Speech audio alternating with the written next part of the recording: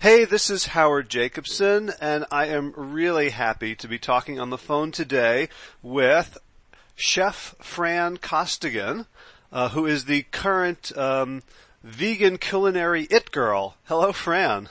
Hi, Howard. It's nice to talk to you this morning. Likewise. And always. So I've been seeing your book everywhere in just the most unlikely places, like people's coffee tables, like office bookshelves. So it feels like one of these sort of kismet things. So your new book is gorgeous. It's doing very well. It's got all these reviewers are like wishing they could give it 10 stars instead of just 5.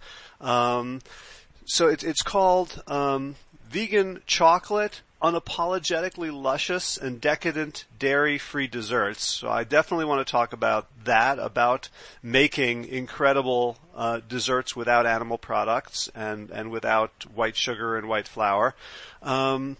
But first of all, I'd love to start by asking my guests about their path to plant-based eating, because so far I've not interviewed a single person who grew up eating this way. So I'm kind of curious, like where you, what was your journey to join this movement?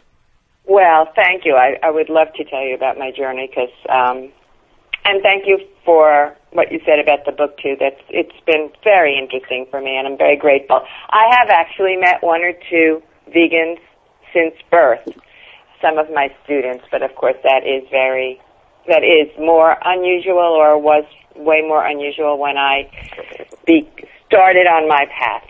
I mean, it really wasn't a starting on my path. I am a rather black and white person, and I changed my diet overnight about 22 years ago. I don't have what is sometimes called a veganversary. I don't remember the day, but I do know it was about 22 years ago. I had recently graduated from the New York Restaurant School, which is a non-vegan school. I was trained as a traditional pastry chef. My kids were preteen at the time, so I was a late adapter, as we say, or late to getting started in this career that I have. And I loved my work. It was my first job as a pastry chef in a what I call sugar, butter, egg kitchen, because it was. And I liked my work very much, and my boss liked my work, and my work being the things that people ate, and customers were happy. But it was very clear to me that I wasn't feeling well, that symptoms that I just seemed to be part of my life for as long as I could remember were getting worse. And that is, I had terrible stomach aches and allergies and real mood swings and fatigue. So I left the work that I really liked and just kind of remember that. Well, I actually went into rock and roll management, but that's a whole other story. I picked up a book while I was watching a band do a video for MTV. I don't even know if these things happen anymore. I was kind of boring. It was a heavy metal band. And I picked up a book by Dr. Anne-Marie Colbin called Food and Healing. Now, I'm a New Yorker. I was born in Brooklyn. I lived in New York my whole life, except for a bit on Long Island. And yet I had never heard of Dr. Colbin or the Natural Gourmet Cookery School, which she founded in my hometown of New York City. So from California, that's where we were, I called the school and I registered for as many courses as possible and enrolled in a couple of month-long course that she was giving at the time called Food and Healing. And overnight, I changed my diet. And I wasn't thinking vegan. I didn't really know what that was. I changed my diet to one that eliminated all animal foods, all processed foods, and then what I was doing was eating a whole foods plant-based diet, the diet that you and Dr. Campbell write about in Whole. That's what I was doing. And as someone who was a chef, really, or a cook, or enjoyed food, all of the above, I never felt any sense of deprivation in changing my diet. I was like, look at all these new foods I never even knew about. And the bottom line is that I felt so great virtually overnight, I never looked back. Wow. I'm really curious about that book, Food and Healing. Was it sitting on the table by chance, or did you buy it and bring it with you? How did that get into your trajectory? Yeah, that is a really curious thing to me. You know, I heard afterwards, because my consciousness really expanded after that's something else that happened after I changed my diet. But I went into a bookstore, and I was in Palm Springs or Palm Desert or, you know, one of those deserty places there. And I just went into a bookstore to get a really, what I call a beach book, you know, something that wouldn't strain my brain and just be really easy to read. And I found that book sitting in this independent bookstore. Seemed kind of out of place. So it really was a case of when the student is ready, the teacher shows up. And what Dr. Kolben talks about in the very beginning of the book, I mean, this book has been probably republished many, many times since then, is that we are all bio-individual. We have some different dietary needs. But she talked over and over again. I mean, the theme of the book is eat real, eat whole, eat seasonal, eat clean. And it resonated for me. And I tried it, and how it really, I am not exaggerating, practically overnight, I had no more allergies. My stomach aches, which plagued me my whole life, disappeared. My energy level was great. I mean, and it was even.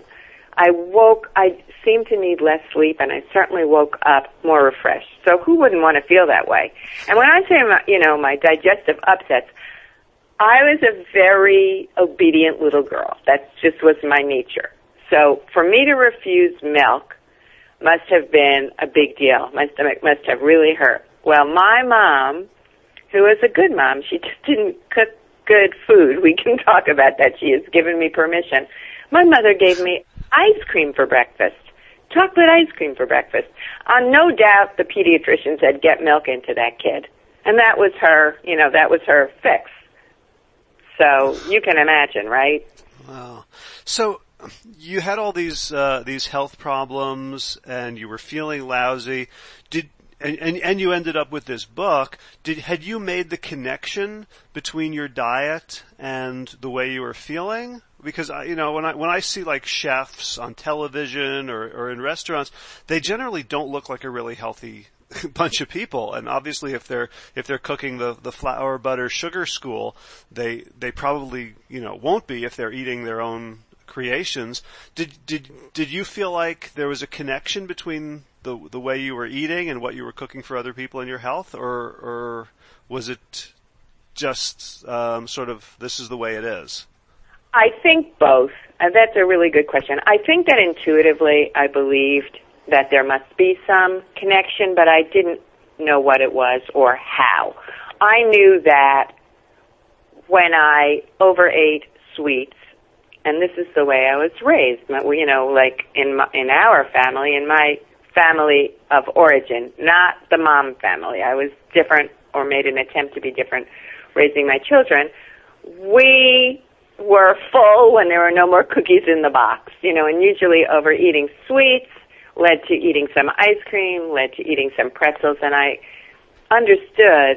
came to understand that this is what happens. The body's going to make balance no matter what. So when you overeat sweets, there's this expansiveness, and then you eat something salty, and it kind of pulls you back. But it's not a very healthy way to do it. I was raising, my son and daughter, and I was doing the best that I knew how. I was choosing fresh food. I made sure that they had vegetables. I grew up on canned vegetables, which were horrible. I never had a vegetable that's one of my favorites. It happens to be butternut squash until I was an adult, when my future mother-in-law served it to me for a dinner, and I thought, what is this? But of course I ate it. I was at her table, and I wanted some more for dessert. It's just not the way that I was raised, with those boxes of tomatoes in the wintertime that don't taste like tomatoes or look like tomatoes. So I sought out fresh foods for my kids, but I didn't know. I thought maybe there was a connection, but, you know, on Halloween it was allowed to go crazy, and I thought about, you know, the way that the things that I served them, I really did think milk was the perfect food and that I needed to serve them eggs because I wanted them to be strong. But when I made this change, it was so dramatic that I understood immediately that what I had bought into, and, you know, people of my generation had bought into, was just marketing, because it wasn't the case at all. So you had been a pastry chef. You enjoyed it. You know, I guess there's I mean, obviously you've gone back to it, so there's something very satisfying for you around that sort of creation, and yet you had given it up because of the health issues. Like, what made you say this is not for me? Well, I just wasn't feeling well, and I wasn't sick. You know, I didn't feel like I needed to go to a doctor. I wasn't ill with a named illness, but I just wasn't feeling well all the time. And so I thought, well, this is, you know, I have to figure this out, and that's why I left, or I have to stop doing this. I think that I thought I just have to stop doing this and find some other work. I don't like people that, you know, I label people who are kind of, I'm a better eater than you are, or I'm a better vegan than you are. I label those people the food police, and I don't like any form of this kind of, I'm a better person than you are. I think that we're all doing the best we can, and that we're all on our own path, and compassion should extend to every person. But for a short while after I changed my diet, and it was so clear to me, you know, it just became so clear to me that without desserts, I was thinking, well, these foods are so nourishing, they taste so delicious to me. Now that the junk was cleared out of my system, I had cravings, but there were different cravings. In other words, I knew which kind of bean I wanted for dinner. Just things that appealed to me in a different way. I kept all of my grains and beans, all these new foods for me, out in glass jars, so that I really would look and think, that's what I feel like having for dinner or lunch or breakfast. And then, of course, you know, I brought in the seasonal component because I think that's an important part of eating whole. But for a very short while, I did become a member of the dreaded food police. So I said, all desserts, all treats are evil, not doing it anymore. That's it. So no, I did leave that world behind until my then 14-year-old son, Michael, said, Mom, please, you can't put a candle in a big sweet potato and tell me that's my birthday cake. And, you know, we still talk about it. He has 2 children of his own now. And it was really like that. And it kind of made me stop and think. He has a point.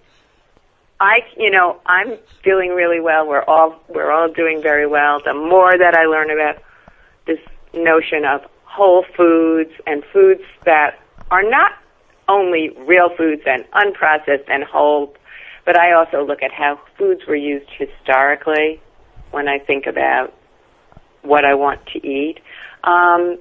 Well, people who eat healthfully do have birthdays, weddings, you know, and this really came to the forefront when Rip Esselstyn, who's, you know, I really admire the work of Dr. Esselstyn and Rip and the whole family and Dr. Campbell. Rip called me up and said, you know, Jill and I are getting married and we would like the chocolate cake on the cover of, this is my previous book, More Great Good Dairy-Free Desserts Naturally. He said, we want that cake for our wedding. So I was like, aha.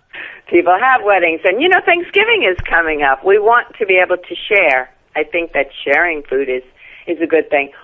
And so what to do? Because I started looking at the really few vegan baking books. In the day, they were mostly macrobiotic books, and they were really carelessly written. You don't have to be a pastry chef to figure out that if a recipe says use 1 cup of maple sugar or 1 cup of barley malt, well, one is dry, one is liquid. I can't imagine using a cup of barley malt in a cake anyway. And so they didn't make any sense, and I started taking teeny little tastes of things that were available, and they tasted awful. They were either really dry or really gummy, and the biggest insult to me came when somebody said, here, try this chocolate cake, and it didn't taste like chocolate at all. It was carob. So I don't think there's anything inherently wrong with carob, but it's not chocolate. They're both brown. That's about it. So I went into, I called my kitchen the test kitchen, and I just took the foundational technique that I had learned in pastry school into the vegan pastry kitchen, and I set about like a mad scientist, and I cracked the code with the chocolate cake to live for, which was Rip's wedding cake. And then I knew it could be done. So that's what happened, and then I came to think about the idea that people were loving the desserts that I made. They are made with, they're still treats. So I always say, there's no holy grail of sweetener, and desserts are not part of the food groups that we need to eat to be healthy. But I do desserts with benefits. Because my desserts taste delicious, I can serve smaller slice. My cupcakes are smaller, my servings are smaller, and I fill out the plate with fresh fruit. That's a remarkable story. I'm hearing so many sort of echoes of destiny in it. But first, I just want to say that I would love to see the cover of a cookbook called, the Book of Whole Food Desserts that has a sweet potato with a candle in it as the cover picture. That's a great idea. Sometimes I don't put a birthday candle in it, but those sweeter desserts, vegetables, the root vegetables and so on, are very appealing to me, particularly in the wintertime. I think that my body likes that in the wintertime, and I will be very satisfied with that.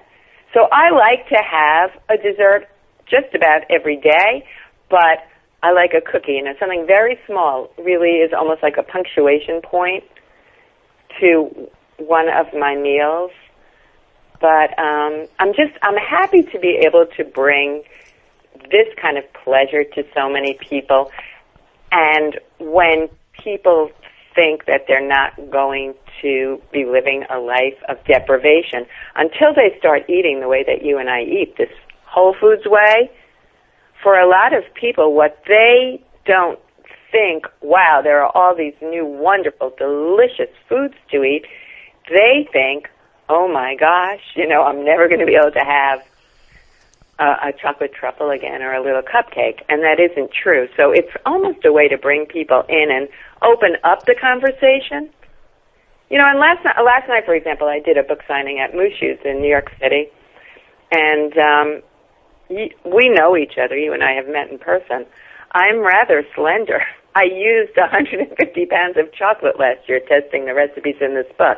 I didn't eat 150 pounds of chocolate. I take the littlest taste possible, and that's just enough to give me a nice feeling. Yeah, so I definitely want to get into the way in which the desserts that you share with the world are a form of marketing, are a kind of an easy way in. But I want to just ask a little bit about, because I'm really struck by that image of you sitting in a room with a bunch of heavy metal rock and rollers, trying to make a music video, and you've abandoned your calling. Mm-hmm. Right? You're good at it, you loved it, but it just wasn't working for you. And then to kind of discover that not only was it possible for you to get back into baking and pastry and the culinary world, but in fact there was this gaping hole in it that maybe you were the only person in the world who could fill. Did it ever feel that way, that this is that this is your superhero journey? I love the way that you frame things. I never thought, I'm the only person in the world that can do this, but looking back on it, I do feel that because of my background, having been trained traditionally, I would never use those ingredients again. But the foundational techniques are really important. If you want to make a tender pie dough, whether you're baking in the, I want to say, I'm used to saying the traditional kitchen or the vegan kitchen. Today, vegan is pretty traditional, I would say. But to make a tender pie dough, the fat has to be cold. Well, I didn't, I maintain that technique in my pie dough. I use a different kind of fat. I do use some oil in my, to make a pie dough. But I have options for people who are following different parts of the whole foods plant-based diet. I stress measuring as a very, you cannot make a batter-based dessert, a cake or a muffin or a cookie that is batter-based without measuring properly. And what does that mean? My grandma made really good, or they tasted good to me as a kid, desserts and baked goods, but she didn't measure. She said, here, I don't know how much, this. But if you want something that's reliable, you need to use, not only measure, you have to use the right measuring cup. In my book trailer, because I'm a teacher, ultimately, really that's what I am. I'm a teacher. I teach a lot of classes. I show this technique that I developed called whisk, dip, and sweep because, flour and the flours and the cocoa powder and whatever, they settle as they sit in the container. So I have found whisking them up and overfilling the cup and so on really makes a difference. Get your oven to the right temperature. And also use food that start with ingredients that taste good. When you're using dates, make sure that they're not moldy, things like that. Buy quality ingredients. This book is an all chocolate book, clearly. That's what it's called, vegan chocolate. But I'm using all high percentage chocolates, and the higher the percentage of the cocoa mass, the lower the percentage of the sugar, for example. And that makes these desserts taste better because you're getting more chocolate bang. You need to use less, so more chocolate bang for your buck, so to speak. Better flavor and less sugar. Yeah, I'm just hearing the energy and the passion just in your voice about, the way in which it's possible to have really delicious and luxurious and decadent desserts that are not only vegan but are also good for you. There's a lot of vegan cookbook authors who who are basically trying to make their food seem as if it's not vegan. Right, exactly. And right. My desserts, I have a following that they don't know vegan. I've had, I had someone call me not too long ago who said that she wanted to order this chocolate cake that her husband had at Sam's going away party or something or other. And I do very little private, work anymore, but if I'm around, I might be able to make a cake. So automatically I start asking questions, do you have any other dietary considerations? Are you allergic to nuts? What about soy? And this woman had no idea what I was talking about. She said, what are you, really? So what are you talking about that? He just said that was the best chocolate cake he ever had. That's what I'm after. I'm not after this is good for what it is. I'm after this is delicious. Oh, and by the way, it happens to be vegan. I tell people, tell the people who are eating your food afterwards so they don't have something happen in their head where they go, oh, it was pretty good. But I don't want to say that I'm wrong, right, and other cookbook authors are wrong. It's not that. There's room for everybody. I didn't want to just take out the butter and use margarine or palm oil shortening. I always used good quality ingredients before, and I wanted to keep doing that now. So, I look at the different sweeteners. I use just enough to have the dessert, or really what I call the treat, to taste like a treat, like a dessert. One of my very first boss in a vegan restaurant, I had gone, crazy about cutting all of the sweetener, and he said, Costigan, you're making brownies, not brown bread. Put some of the sugar back. And he was right about that. But I have found that I've been able to cut the amount of sweetener, cut the amount of fat in the recipes that have fat. Not all recipes do, to get a result that's really fabulous. And so that's what I want to do.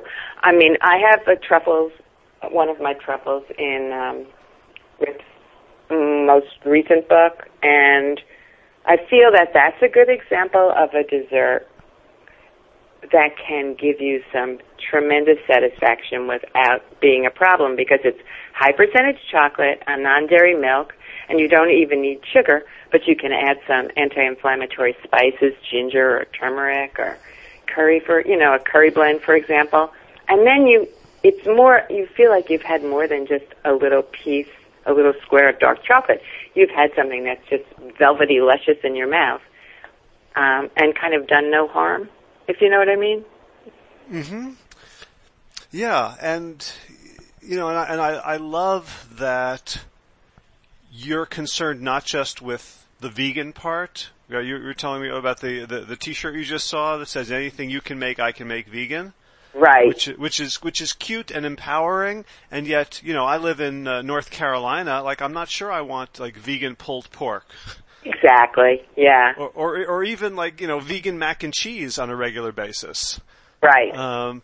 And so there, I really appreciate that to a great extent. Your desserts don't feel like a compromise, but they feel like a really delicate balancing act.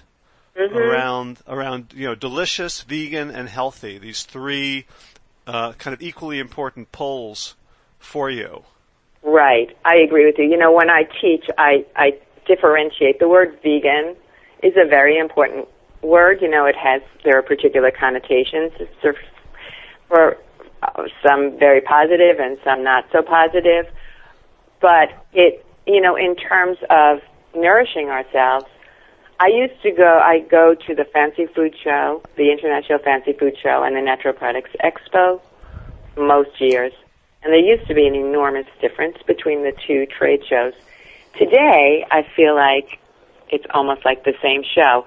And it's real clear at the Natural Products Expo that you can get vegan jelly beans, vegan mac and cheeses like crazy. I'm not saying that that's wrong, but to eat that all the time, I mean, it's just not something that I eat. I grew up on, what was that, the box thing, Kraft macaroni and cheese?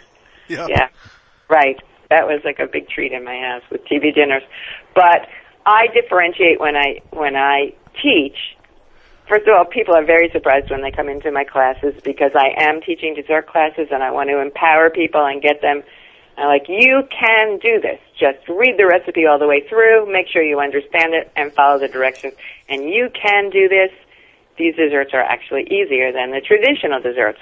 At the same time, on my teaching table, there's always a big bunch of kale or something like that. And people say, oh, we're going to have chocolate-covered kale?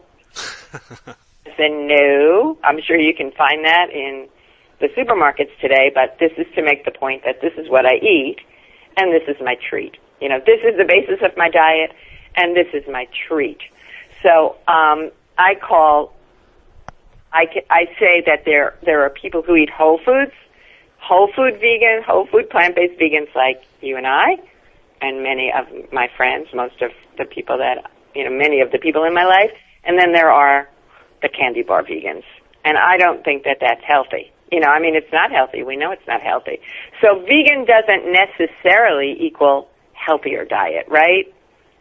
Right. But, so one thing, and you'd mentioned about the food police, and I think one way in which your recipes and your outlook is challenging is that it's, for a lot of people, we go all or nothing. Uh-huh. So if we latch on to a philosophy and all of a sudden we don't have oil anymore, then we never have oil. Right. Even at a wedding or uh-huh. or a birthday, and I think there's there's ways. I know there's definitely people, and I've talked to people, and I certainly believe and honor them that they feel like they have a food addiction, and so you wouldn't tell an alcoholic you can have one drink on your birthday. Right. But I think for most of us, we are, there's a certain kind of fear of slipping back into some sort of food depravity that means we become, if not food police for others, at least food police for ourselves, and don't trust ourselves to have simple joys. Right. I think that's a really a good point, and I hear that a lot. I've been teaching in very diverse venues. I was in the London Veg Fest and the Paris Veg Fest recently and Atlanta Veg Fest, and it's very striking to me that people are asking the same questions no matter where I am. The accent might be different, but basically the questions are the same. You have to know, you get to know who you are and what you can have. For people who are on a completely, oil-free diet, I have recipes in this book for you. I have an orange juice and tahini-based truffle, and if the tahini is too fatty, I have something else. If you're a person that feels you can have a treat without completely falling off whatever your wagon is, then you go for it. And if not, then that's, there are for some people, fruit is a problem, even having fruit.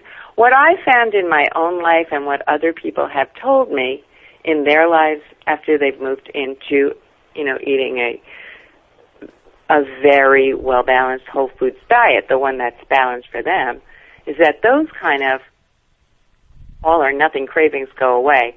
I never would have imagined when I was growing up that I could eat one cookie.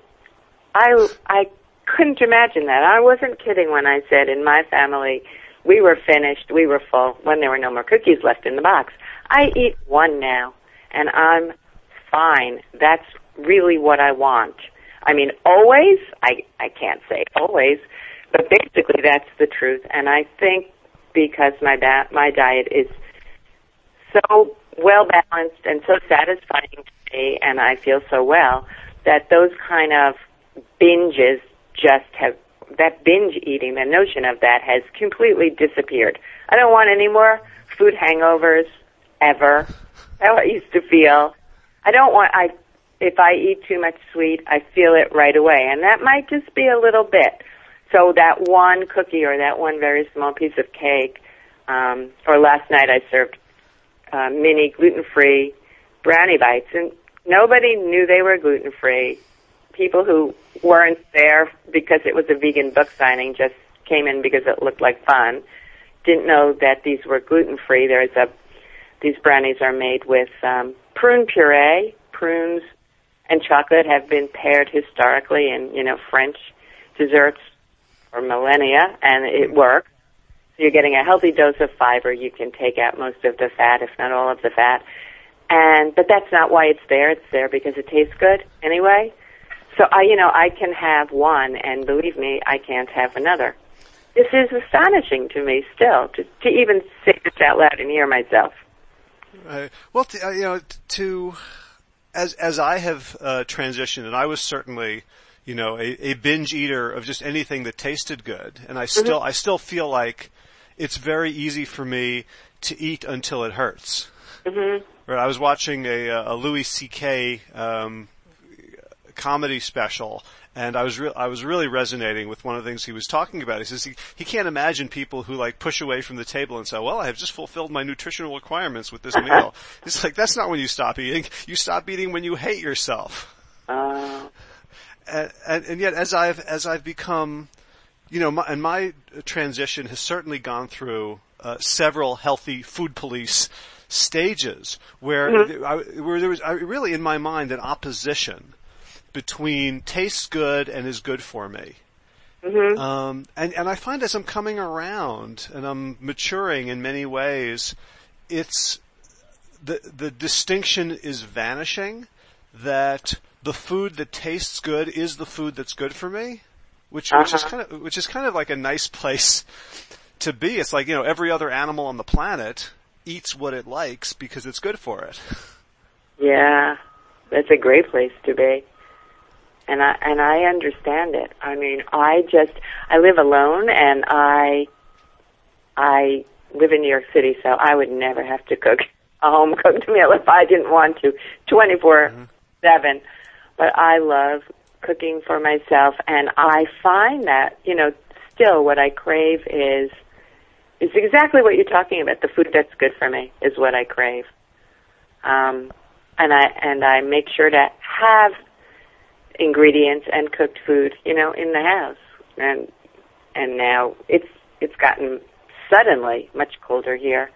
So, I'm looking at lentil soups and grains and lots of cooked greens, and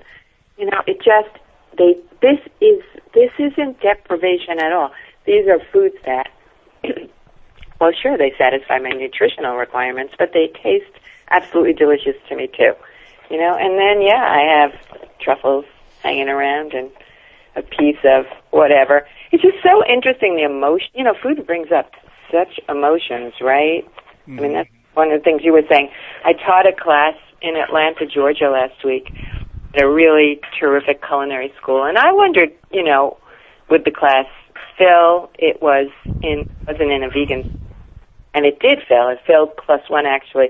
But wherever I am, I ask, is there anybody here from Brooklyn? Because there seems to be someone from Brooklyn in the room everywhere. And sure, I mean, I lived there till I was 5, but sure enough, there was. So I decided nobody who grew up in Brooklyn can afford to live in Brooklyn anymore. This is another story, and that's for sure. Believe me, I'm aware of that. And this lovely woman was living in Atlanta, but she's like, I'm from Brooklyn, and I know the cake you're talking about. I demonstrated a cake in the book called the Brooklyn Blackout Cake, and this was one of the favorite cakes when I was really, if not my favorite cake when I was growing up. And it wasn't just that the cake was delicious. I don't remember the cake, I'm talking about as a 10-year-old or a 6-year-old. I don't really remember the cake. I remember the emotions around it. My dad used to go to Ebinger's Bakery in Brooklyn on the weekends to get this cake. It was a very well-known bakery. Molly O'Neill, in her New York cookbook, did pages and pages on this cake. If you Google it, people have different ideas about how it was made, and other bakeries tried to replicate the cake too, but it was only the Ebinger's Bakery cake that was the winner. So it's a very easy cake to make. Essentially, it's chocolate cake layers that are split, and you don't have to be fussy about it. The top layer is going to get crumbled, and you throw crumbs on top, and then you slather chocolate pudding, as is the filling and the frosting. So it's not a fussy kind of thing. You're just putting this chocolate pudding all over the cake, and then you throw crumbs. The hardest part is you have to remember to kind of have your broom out because it's a little messy. And it's just a delicious cake and can be made gluten-free. Most of my cakes, if not all, are at least 50% whole wheat pastry flour. And this cake, I think this cake is made with water. You could use non-dairy milk if you want, but, really lowering the amount of oil. Fat in the non-dairy milk. I like using non-dairy milk because I think you're getting some nutrition, and so on. And the pudding is extremely low fat and easy to make.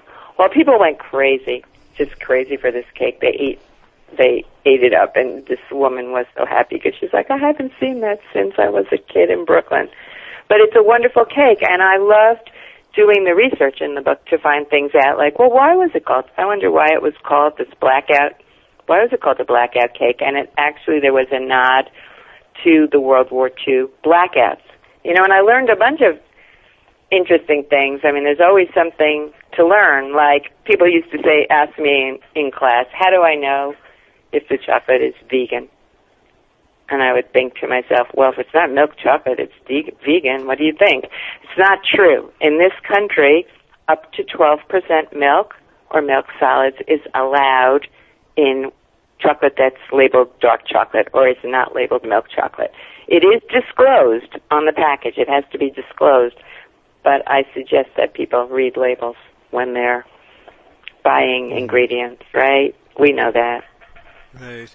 Do you worry at all, being connected with chocolate, about social and environmental aspects of chocolate? Do you have certain brands, or is that something that you talk about or think about, that the idea of chocolate being harvested and processed environmentally and socially conscious ways? Oh, absolutely. I talk about that in the book, about the non-slave chocolate and ethical chocolate. Is shocking to me, and to many people have no idea how. I mean, we wouldn't necessarily think about slavery in the production of our food today still, but very much so in the production of chocolate and sugar in particular. So, I make the point that I use brands of chocolate and sweeteners, or, I look for food that's produced ethically, slave-free chocolate, if you want to call it that. And I have a resource list in the book of, there are many different brands and more all the time. I feel very grateful. Grateful isn't a big enough word, that my children, my grandchildren, myself, we're here, and I'm having this wonderful time talking to you, and it's not an issue that, they're not in the jungle doing this. At best, it's very hard work producing chocolate, harvesting the bean. Chocolate is a bean. Oh, it's a plant. It's a plant. It's a bean. I always say that. But this isn't humorous at all, because the jungle is hot, sweaty. There are machetes involved. These cocoa beans are very big. They're like footballs and heavy, and they have to come off the tree. So the idea that there is still slavery involved in the production of chocolate is heartbreaking to me. And so I do make the point that the recipes will work with any high percentage chocolate that tastes good to you, as long as you stay within the percentages listed in the recipe. But it feels very important to look at what is ethical, what is fair, and environmentally. Chocolate is a very heavily sprayed crop, very heavily sprayed. So unless we're buying organic chocolate, we're ingesting herbicides and pesticides, and there's a terrible impact on the environment. Also the workers get sick. So I think these are all issues we need to look at. I look at this with all of my food choices, but definitely with chocolate. I'm glad that you asked about that.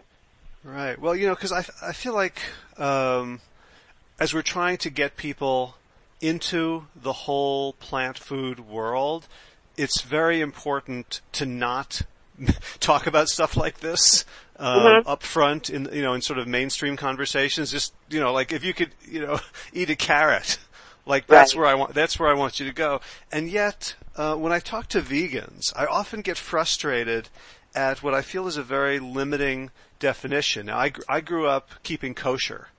And the rules of kosher are, thousands of years old. Yeah. And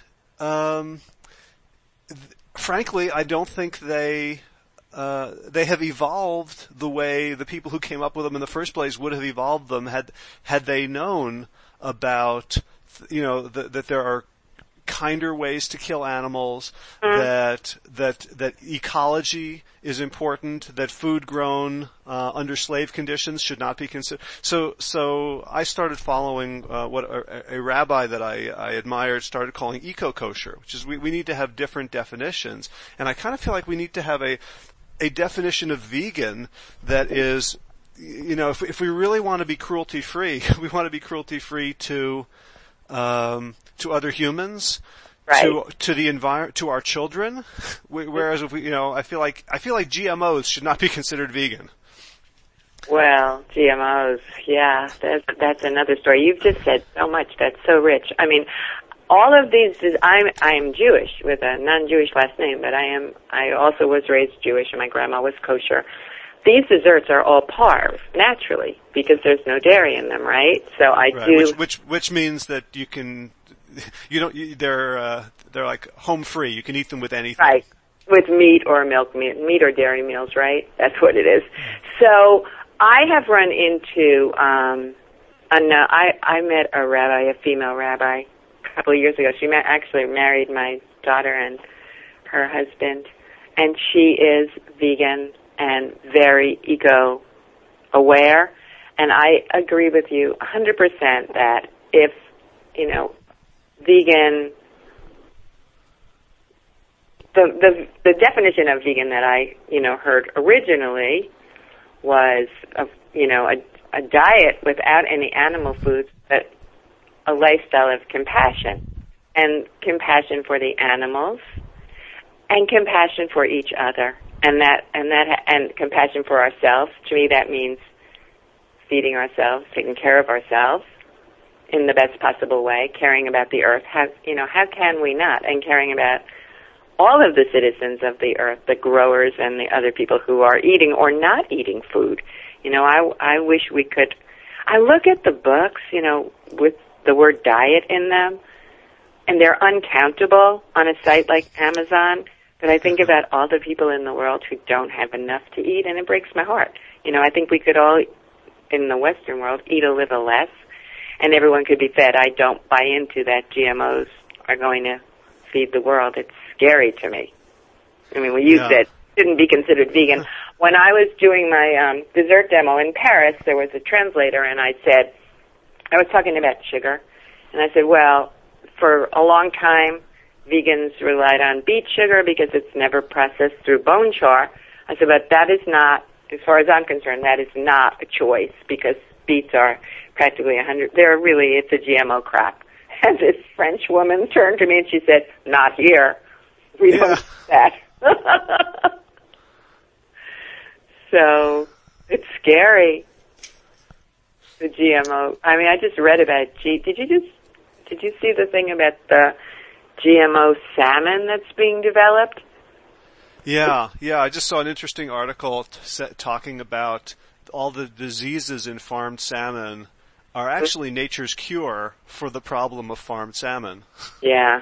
So that, but in getting back to this idea of wholeness, that, anytime we have a problem with nature, it's our problem. It's our problem because Mother Nature is going to win. She is winning, and we really need to pay attention to that. My maple guy, Pete is his name, Pete Kanek, he's a former New York school teacher, and he went to make maple syrup. And he told me something really interesting that I think talks very much to the fact that, we can't be doing what we're doing to the environment. There is a measure of sweetness called Brix, B-R-I-X. That's a measure of any sweetener. And the Brix of maple syrup has declined about 4% over the last, or 4 or 5% over the last 10 years.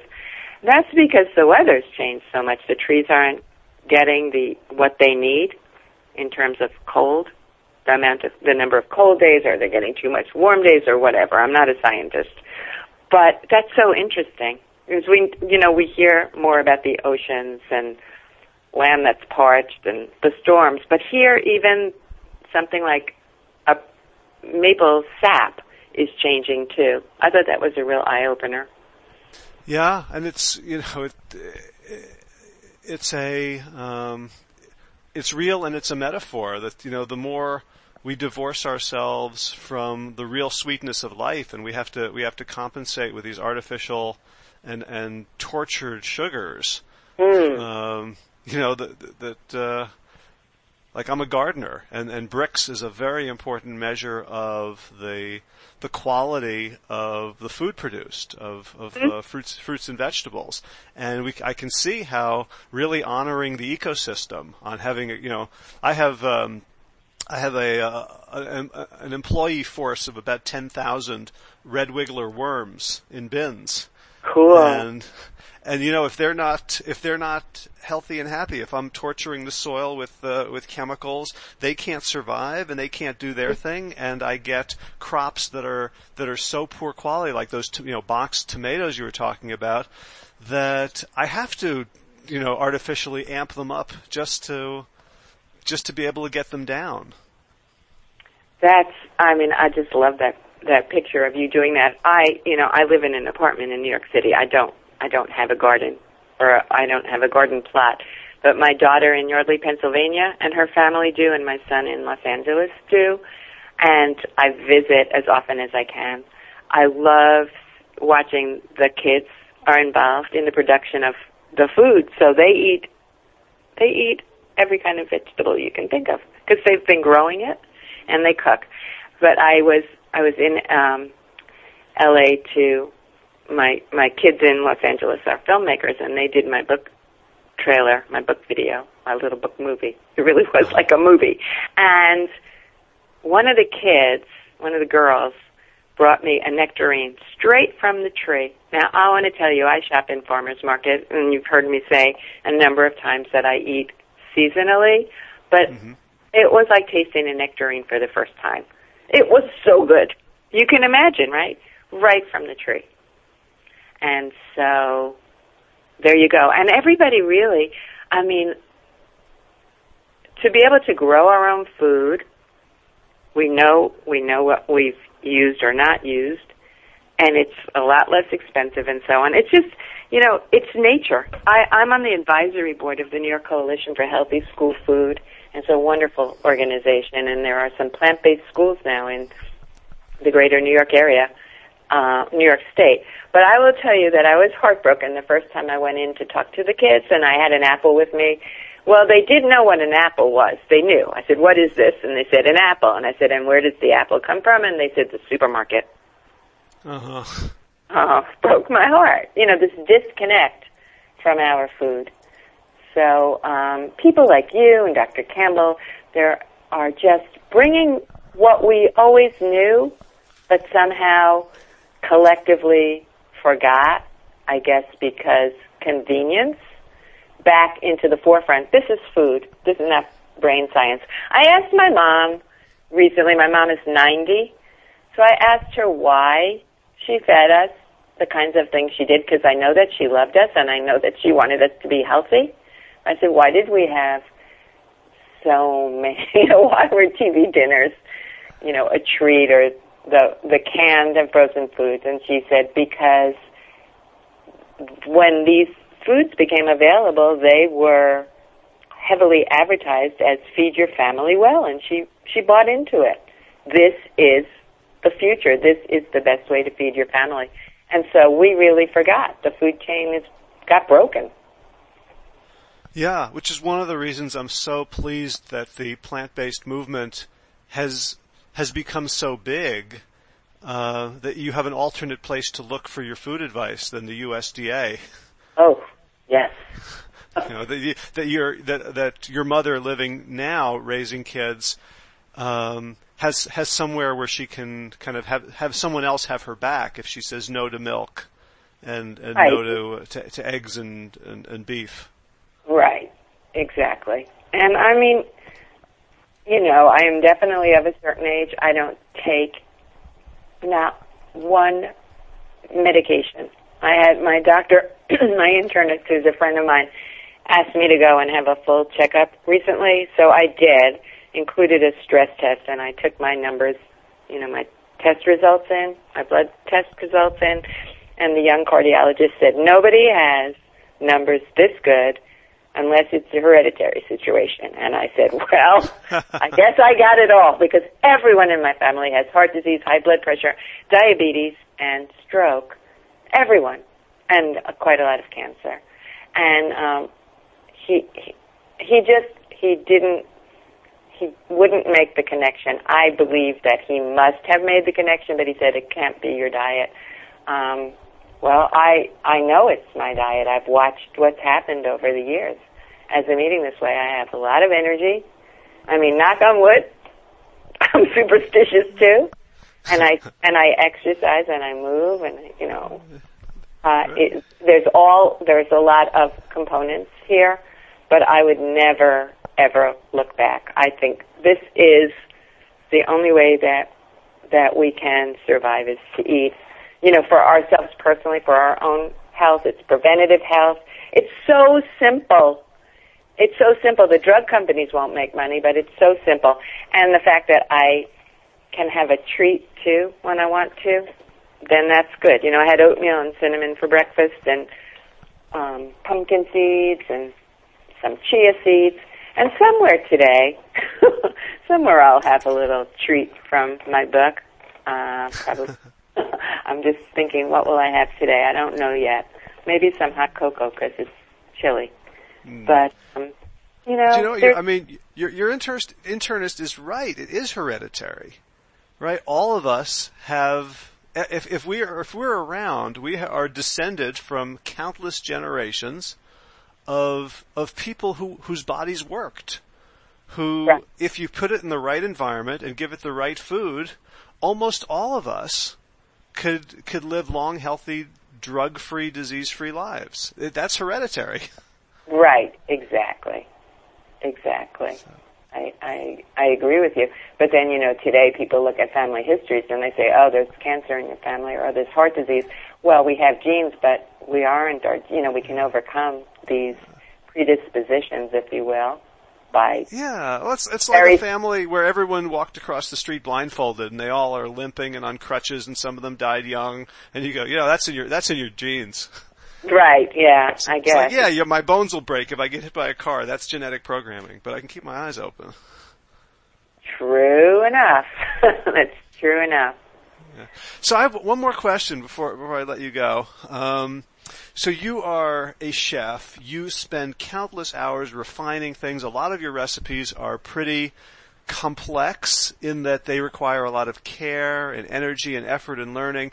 But like when you get home and you're tired, what's a typical throw-together meal that you will make that doesn't require the kind of culinary skills that you do professionally? I have a few of them, and I just want to say that the recipes that are more complex, I have a game plan in the book that says, "Oh, make this whenever you feel like it, and put it in the freezer for a month." This is so on.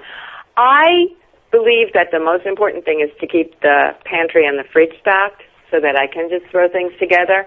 And depending on the time of the year, if the weather is warm, I'll throw together a gigantic salad. And I mean, people look at my grocery cart and they wonder how many people are having dinner with me. I like a big salad with all different kinds of greens and herbs and usually a leftover grain or bean. So that's a throw-together warm weather dinner meal. Mm-hmm. And in this time of the year, it tends to be soup. I think soup is so easy, and it's satisfying to me. That's just what I love. So I will, cook up extra beans, extra grains, and put them, if I haven't made, a proper soup, put them together in a pot, add leftovers, a little bit of this is left over, a little bit of that's left over, and make a soup. The other night, I had just come home I was in Atlanta for almost a week, and there was very little available to me, but I had a sweet potato and an onion. I'm trying to think, there was one other thing.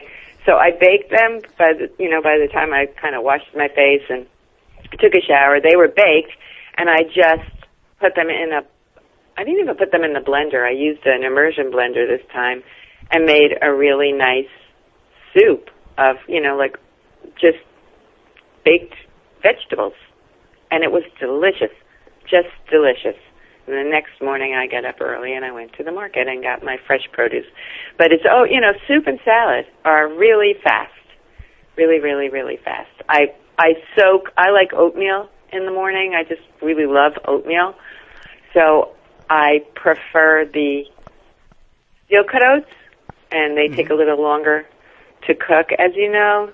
So what I do is I will, when I'm making my last cup of tea in the evening, I'll boil some extra water and pour them over the oats. So in the morning, they cook really quickly, and I always make enough for a couple days. They firm up, and then put it in the fridge, and in the morning I'll scoop some out and add some extra liquid, and I've got oatmeal.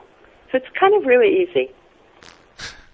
Great. I'm so glad to hear that, because I think when people get into a different way of cooking, they feel like all their previous experience and skill sets have abandoned them, and they have to, crawl. And I find I love cookbooks and I love cooking from recipes for something new, but I rarely do it on a day-to-day basis. I do it for parties, I do it for curiosity or for a treat, but basically I'm just throwing together the same few foods with variations. Yeah, me too. I mean, I like to cook something more complicated from time to time, but basically, just as you said, at the end of the day or beginning of a day, I just want something really delicious.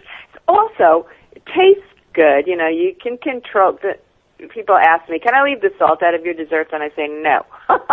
I'm using a little bit in there, and there's a reason it will taste good. But don't eat prepared foods, and you won't have all this extra sugar and salt and fat and stuff. It's in the prepared foods plaza.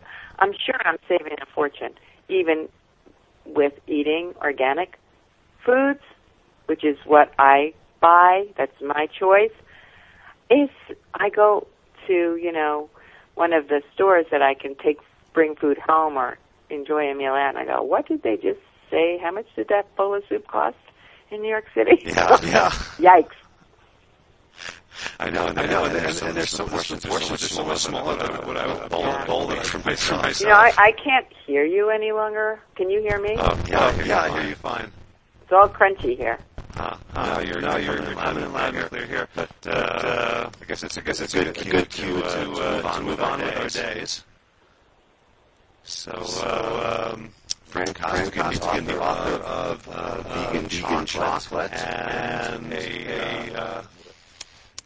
a luminary and guiding light in the world of vegan desserts and just being a great person in general. I want to thank you so much for taking the time to talk to us today.